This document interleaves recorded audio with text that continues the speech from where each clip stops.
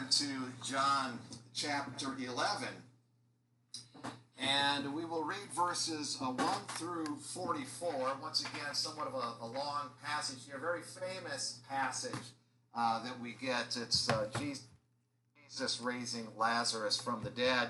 And let me set us up as where we've been as we've been making our way through John. Right now, Jesus is what we call Transjordan. You'll notice that back in chapter 10 when we talked about this last week. Jesus went away across the Jordan to the place where John had been baptizing, the place where Jesus' public ministry pretty much started. And the reason he went over there is he had to get out of Judea because of what happened. If you look back in chapter 10 at verse 30, when he said, "I and the Father are one." And we talked about this last week. What he was saying is one in essence. He didn't use the masculine word there, one person, but one in essence. We got some Trinitarian teaching where the Father's God and I'm God. And later on we'll find the Holy Spirit is God when Jesus gets to that teaching. And so this was in the first place in John where they charged him with blasphemy then.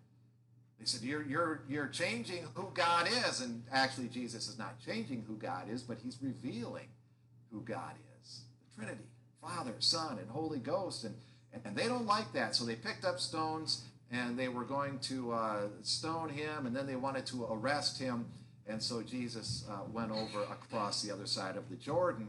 And now we'll pick up the story here from John chapter 11, and I will begin at verse 1. Now a certain man was ill, Lazarus of Bethany, the village of Mary and Martha. It was Mary who anointed the Lord with ointment and wiped his feet with her hair, whose brother Lazarus was ill. So the sisters sent to him, saying, "Lord, he whom you love is ill." But when Jesus heard it, he said, "This illness does not lead to death.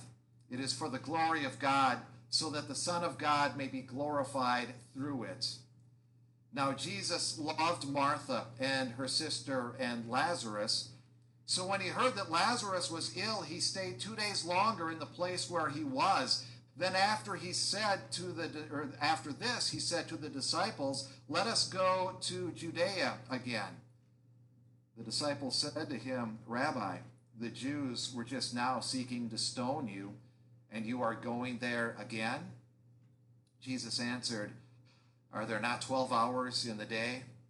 If anyone walks in the day, he does not stumble, because he sees the light of this world. But if anyone walks in the night, he stumbles, because the light is not in him." After saying these things, he said to them, "Our friend Lazarus has fallen asleep, but I go to awaken him." The disciples said to him, "Lord, if he has fallen asleep, he will recover." Now Jesus had spoken of his death, but they thought that he meant taking rest and sleep. Then Jesus told them plainly, "Lazarus has died, and for your sake I'm glad that I was not there, so that you may believe. But let us go to him." So Thomas, called the twin, said to the fellow disciples, "Let us go also, that we may die with him." Now when Jesus came, he found that Lazarus had already been in the tomb 4 days. Bethany was near Jerusalem, about 2 miles off. And many of the Jews who had come to Martha and Mary to console them concerning their brother. So when Martha heard that Jesus was coming, she went and met him. But Mary remained seated in the house. Martha said to Jesus, "Lord, if you had been here, my brother would not have died. But even now I know that whatever you ask from God, God will give you." Jesus said to her, "Your brother will rise again." Martha said to him, "I know that he will rise again in the resurrection on the last day." Jesus said to her, "I am the resurrection and the life. Whoever believes in me, though he die, yet shall he live. And everyone who lives and believes in me shall never die. Do you believe this?" She said to him, "Yes, Lord, I believe that you are the Christ, the Son of God, who is coming into the world." When she had said this, she went and called her sister Mary, saying in private, "The teacher is here and is calling for you." And when she heard it, she rose quickly and went to him. Now Jesus had not yet come into the village, but was still in the place where Martha had met him.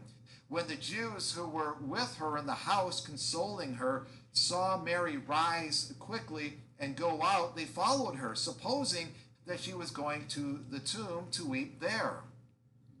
Now when Mary came to where Jesus was and saw him, she fell at his feet, saying to him, "Lord, if you had been here, my brother would not have died."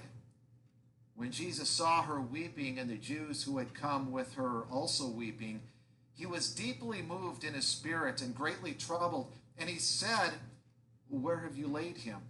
And they said to him, "Lord, come and see." Jesus wept. So the Jews said, "See how he loved him?" But some of them said, Could not he who opened the eyes of the blind man also have kept this man from dying? Then Jesus, deeply moved again, came to the tomb. It was a cave, and a stone lay against it. Jesus said, "Take away the stone." Martha, the sister of the dead man, said to him, "Lord, by this time there will be an odor, for he has been in there 4 days." Jesus said to her, "Did I not tell you that if you believed, you would see the glory of God?" So they took away the stone. And Jesus lifted up his eyes and said, "Father, I thank you that you have heard me. I knew that you always hear me, but I said this on account of the people standing around, that they may believe that you sent me." When he had said these things, he cried out with a loud voice, "Lazarus, come out!" The man who had died came out, his hands and feet bound with linen strips, and his face wrapped with a cloth. Jesus said to them, "Unbind him and let him go." The word of the Lord. Let's pray. Lord God, we do thank you for your word. We thank you for your truths. And as we look at this passage, we ask that you will speak your truth into our hearts, that we will be strengthened by your word. We pray this in Jesus' name. Amen. Well, often in times of despair or a national tragedy especially, there's the question that often gets asked, where is God? And usually it's asked by non-Christians, and sometimes accusingly, where is your God? But sometimes even Christians will wonder, God, what are you doing here? What's going on? And Jesus gets that in this passage. He gets that from a few different people, from Martha and Mary. Lord, where were you? Things would have been different if you were here. Some of the other people said, "Hey, where was he? He made this blind man see, and he's just nowhere to be seen now, and he couldn't help us out here. Where are you, Lord?" Jesus gets asked that question here, and he's got a great response. There's a great reason why they ask this question. And it's concerning this man, Lazarus, here. And Mary and Martha, and they're in this village of Bethany. And Bethany, as we find out, is very close to Jerusalem. It's about I looked it up, about 1.7 miles, a little less than 2 miles away from Jerusalem, which is where these people who are trying to kill Jesus are. So we can see that's going to be a problem here, is he's going to have to go back very near where these people are who are just trying to kill him. And then John makes mention of this Mary who anointed the Lord and with ointment and wiped his feet. And you're thinking, wait a minute, we've been going through John, and where was this? Well, actually, it's coming up. John has just given us a little preview. That's in the next chapter when we find out about that event. And so, but it's Mary and Martha and Lazarus, and these are friends of Jesus. That becomes very clear. Jesus loved these people. And in fact, when they sent to him, that's what they said Lord, he whom you love is ill. In verse 3, we see that. And Jesus said, all right, this illness is not going to lead to death, not ultimately. It's going to lead to resurrection, actually.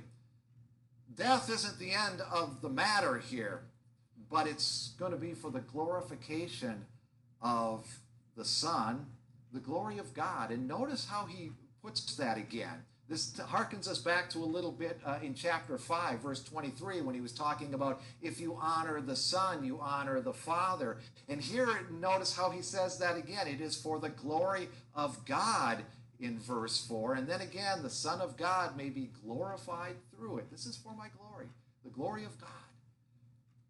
You're going to see something here, something that you need to see so that you can be strengthened.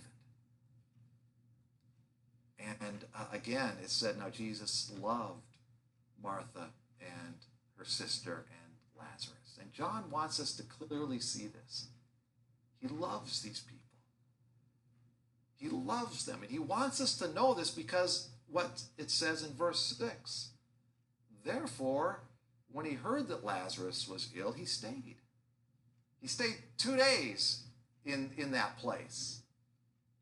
And now, we're not sure of the timing of everything. Jesus could be up to 2 days away from Lazarus at this point. We don't know exactly where he is. And some people will do the math. Well, let's see. If he stayed 2 days and it was a 2-day journey, in 4 days, Lazarus is in the tomb 4 days. So perhaps Jesus would have never made it anyhow. You know, if he had left the second that they told him, he might not make it before Lazarus dies anyhow. And that's not really the point. Some people will look at that. But the point is this, is Jesus is going to do a couple of things here. First of all, he's going to powerfully demonstrate that he himself is the resurrection and the life. We'll get to that in verse 25. And also, as I mentioned, he's going to powerfully establish the faith and strengthen the faith of his disciples, because they're going to need it for what's ahead in their lives, for this family as well, Mary and Martha and Lazarus, and also for some of the onlookers. And so he stays a couple of days where he's at, and then in verse 7 we see, and then after that couple of days, he said, well, let's go to Judea again. And the disciples, in verse 8, they're thinking, what are you doing here, Jesus? You know, they were just seeking to kill you. It wasn't that long ago. We were just there. They had stones in their hand. They were loosening up their arms. They were looking to kill you, Jesus. And you want to go back there? And Jesus answered, are there not 12 hours in the day? And he talks about this light. Let's walk while it's still light. And this we talked a little bit about in chapter 9.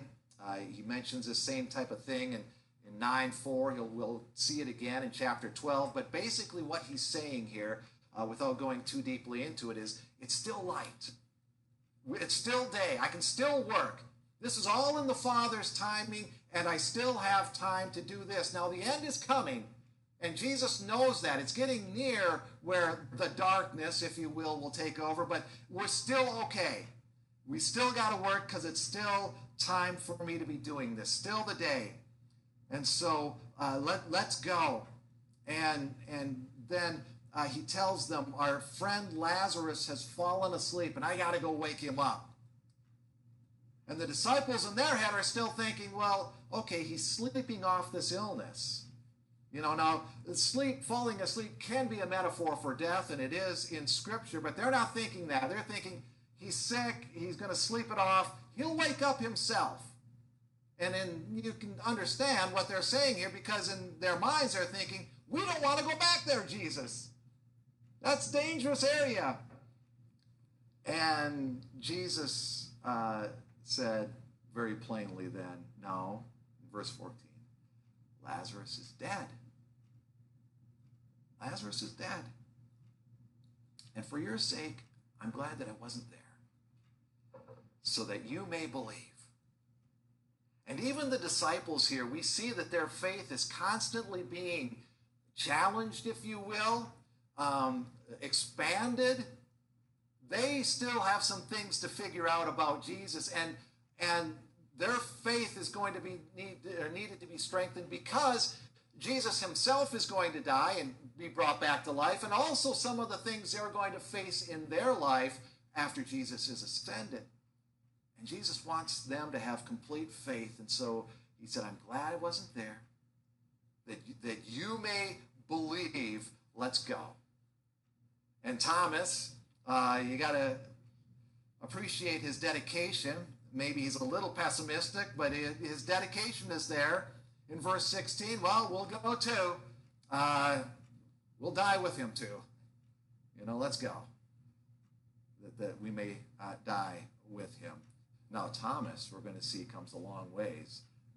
Towards the end of the book of John, he's going to be the one who says, my Lord and my God, making no mistake that Jesus is God. And so Thomas comes a long way. But here he's like, well, let's go. If we die, we die. And they go.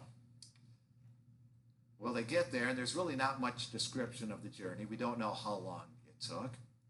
And they come to the place. Actually, they don't go into the village, but near the village here. And they find that Lazarus has been in the tomb 4 days already.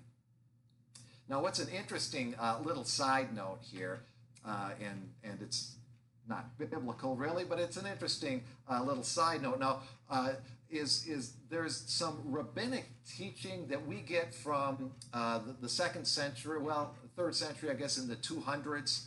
And there's some sources that attest to some rabbis who had this belief that when someone dies, the soul would hover over the body for 3 days, waiting to go back in. And if there was a change and they could go back in, and then this person would come back to life and be alive again.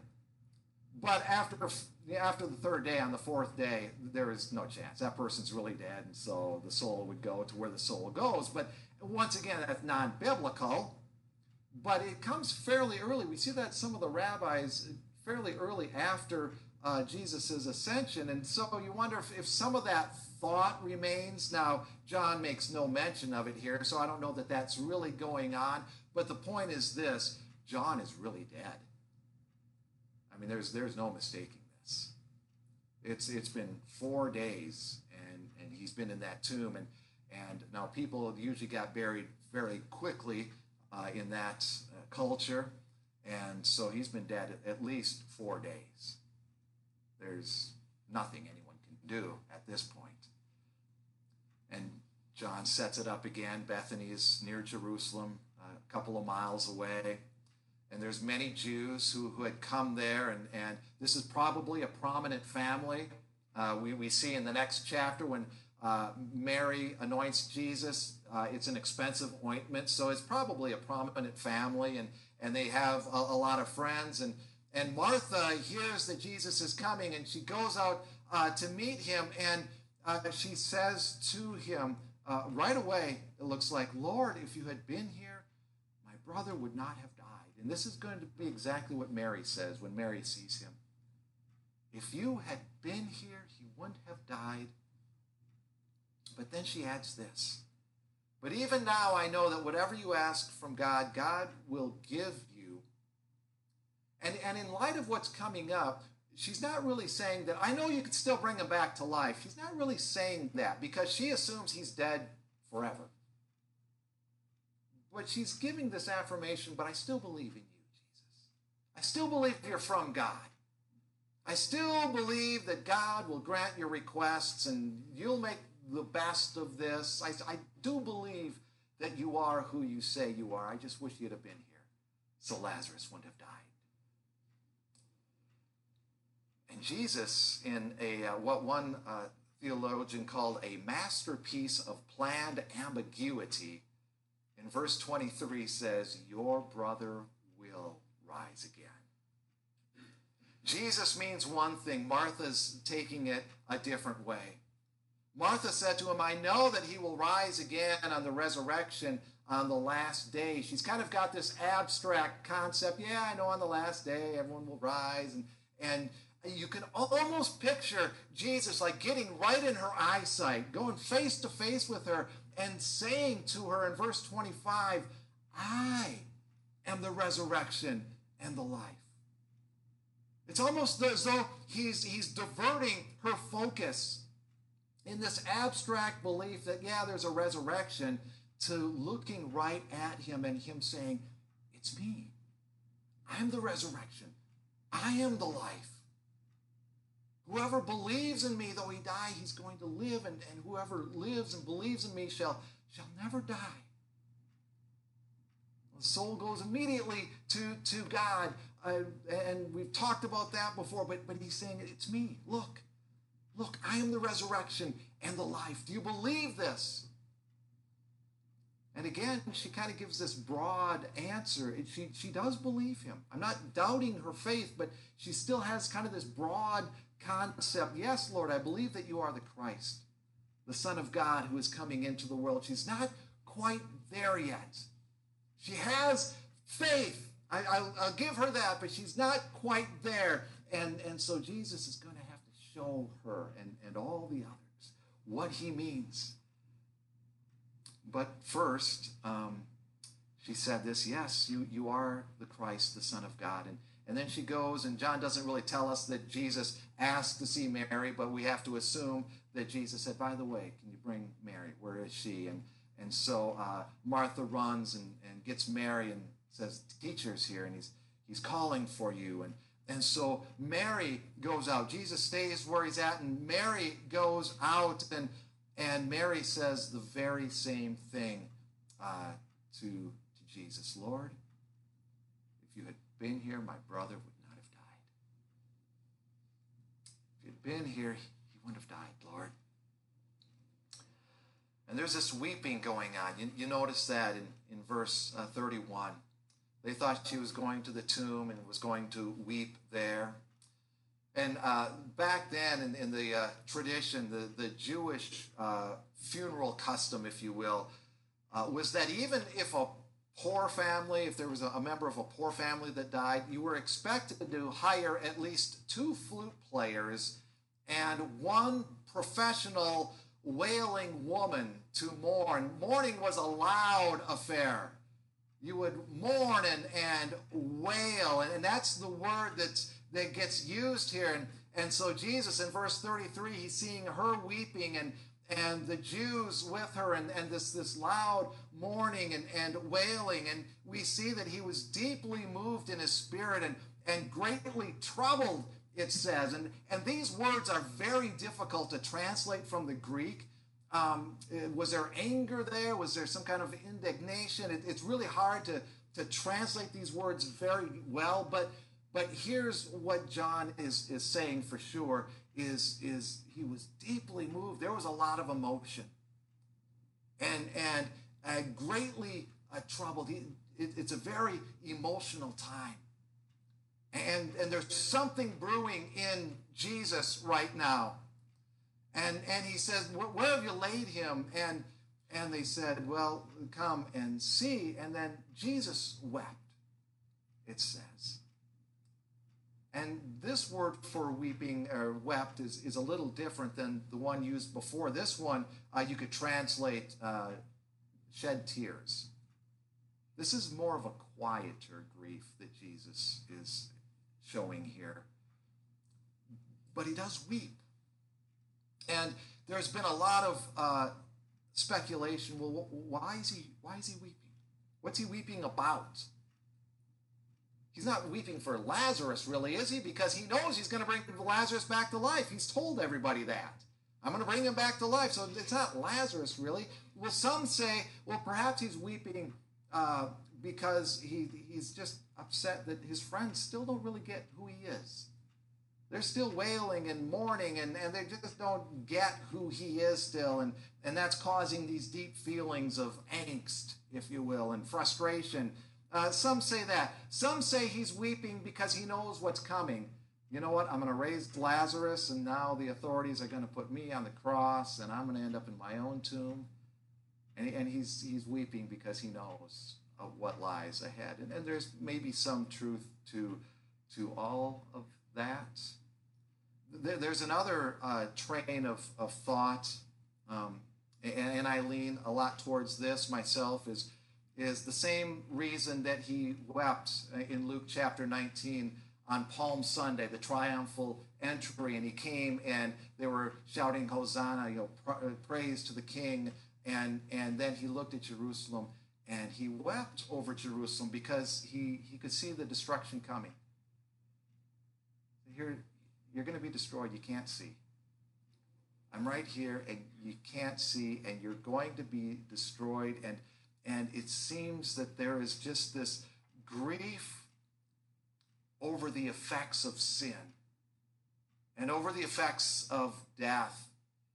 And that Satan is doing all of these things because of going all the way back to the Garden of Eden and the sin that started there and all of this sin and death. And I almost liken it a little bit to, I've mentioned this a million times, I can't fix anything. And I'll try, which is my own stupid fault, but I'll try sometimes. And I'm fixing something and I've got, bloody knuckles and I'm bent over and my back hurts. And there comes that point where I'm just like, ugh! This would be such a great day if it weren't for this thing. And I almost get that passion in Jesus. This world was so great when I made it. And look what's happened. Look what sin has done. Look at these people wailing and mourning. Look at all of this. He's deeply moved and greatly troubled. Look what sin has done. And as he walks to the tomb, he weeps. And then in verse 38, it says he's deeply moved again, and he comes to the tomb. And it's a cave, as it was back then most of the time, and there's a stone against it. And Jesus said, take away that stone. And Martha, who still doesn't quite get it yet, she says, Jesus, this is really going to stink. He's been in there 4 days. You might want to rethink this one, Jesus. He's dead, and he's been dead in there 4 days. And Jesus said, didn't I tell you? If you believed, you would see the glory of God. And so they took away the stone. And Jesus lifted up his eyes, and he prays this prayer, and it's an interesting prayer because it presupposes that there's been another prayer already prayed. Notice he prays, I thank you that you have heard me. It's almost as though he had prayed for Lazarus already. He knows Lazarus is alive because he's already prayed for that. And he's thanking God because he knows that prayer has been heard. And then he said, but I say this on account. I know that you always hear me in verse 32, but I say this on account of the people standing here, that they may believe that you sent me. And Jesus isn't grandstanding here at all, but he's drawing in his hearers, those that are there. He says, I want you to see this intimacy. I want you to see this. I want their faith to be strengthened. And when he said that, when he prayed that prayer, he cried out with a loud voice, Lazarus, come out. And the man who had died and who was certainly dead, been in there 4 days, he comes out. His hands and his feet bound with linen strips, and just the way they would do that back then, he probably had to hop out a little bit because his feet would have been in the thing, and Jesus said, unbind him and let him go. Unbind him and let him go. And we get a little echo here going back to John chapter 8. Back in John chapter 8 in verse 31, Jesus said, if you abide in my word and are truly my disciples, you are truly my disciples, and you will know the truth, and the truth will set you free. And they said, but we're offspring of Abraham. We've never been enslaved. And then Jesus in verse 34 of chapter 8 says, truly, truly, I say to you, everyone who commits sin is a slave to sin. But if the Son sets you free, you are free indeed.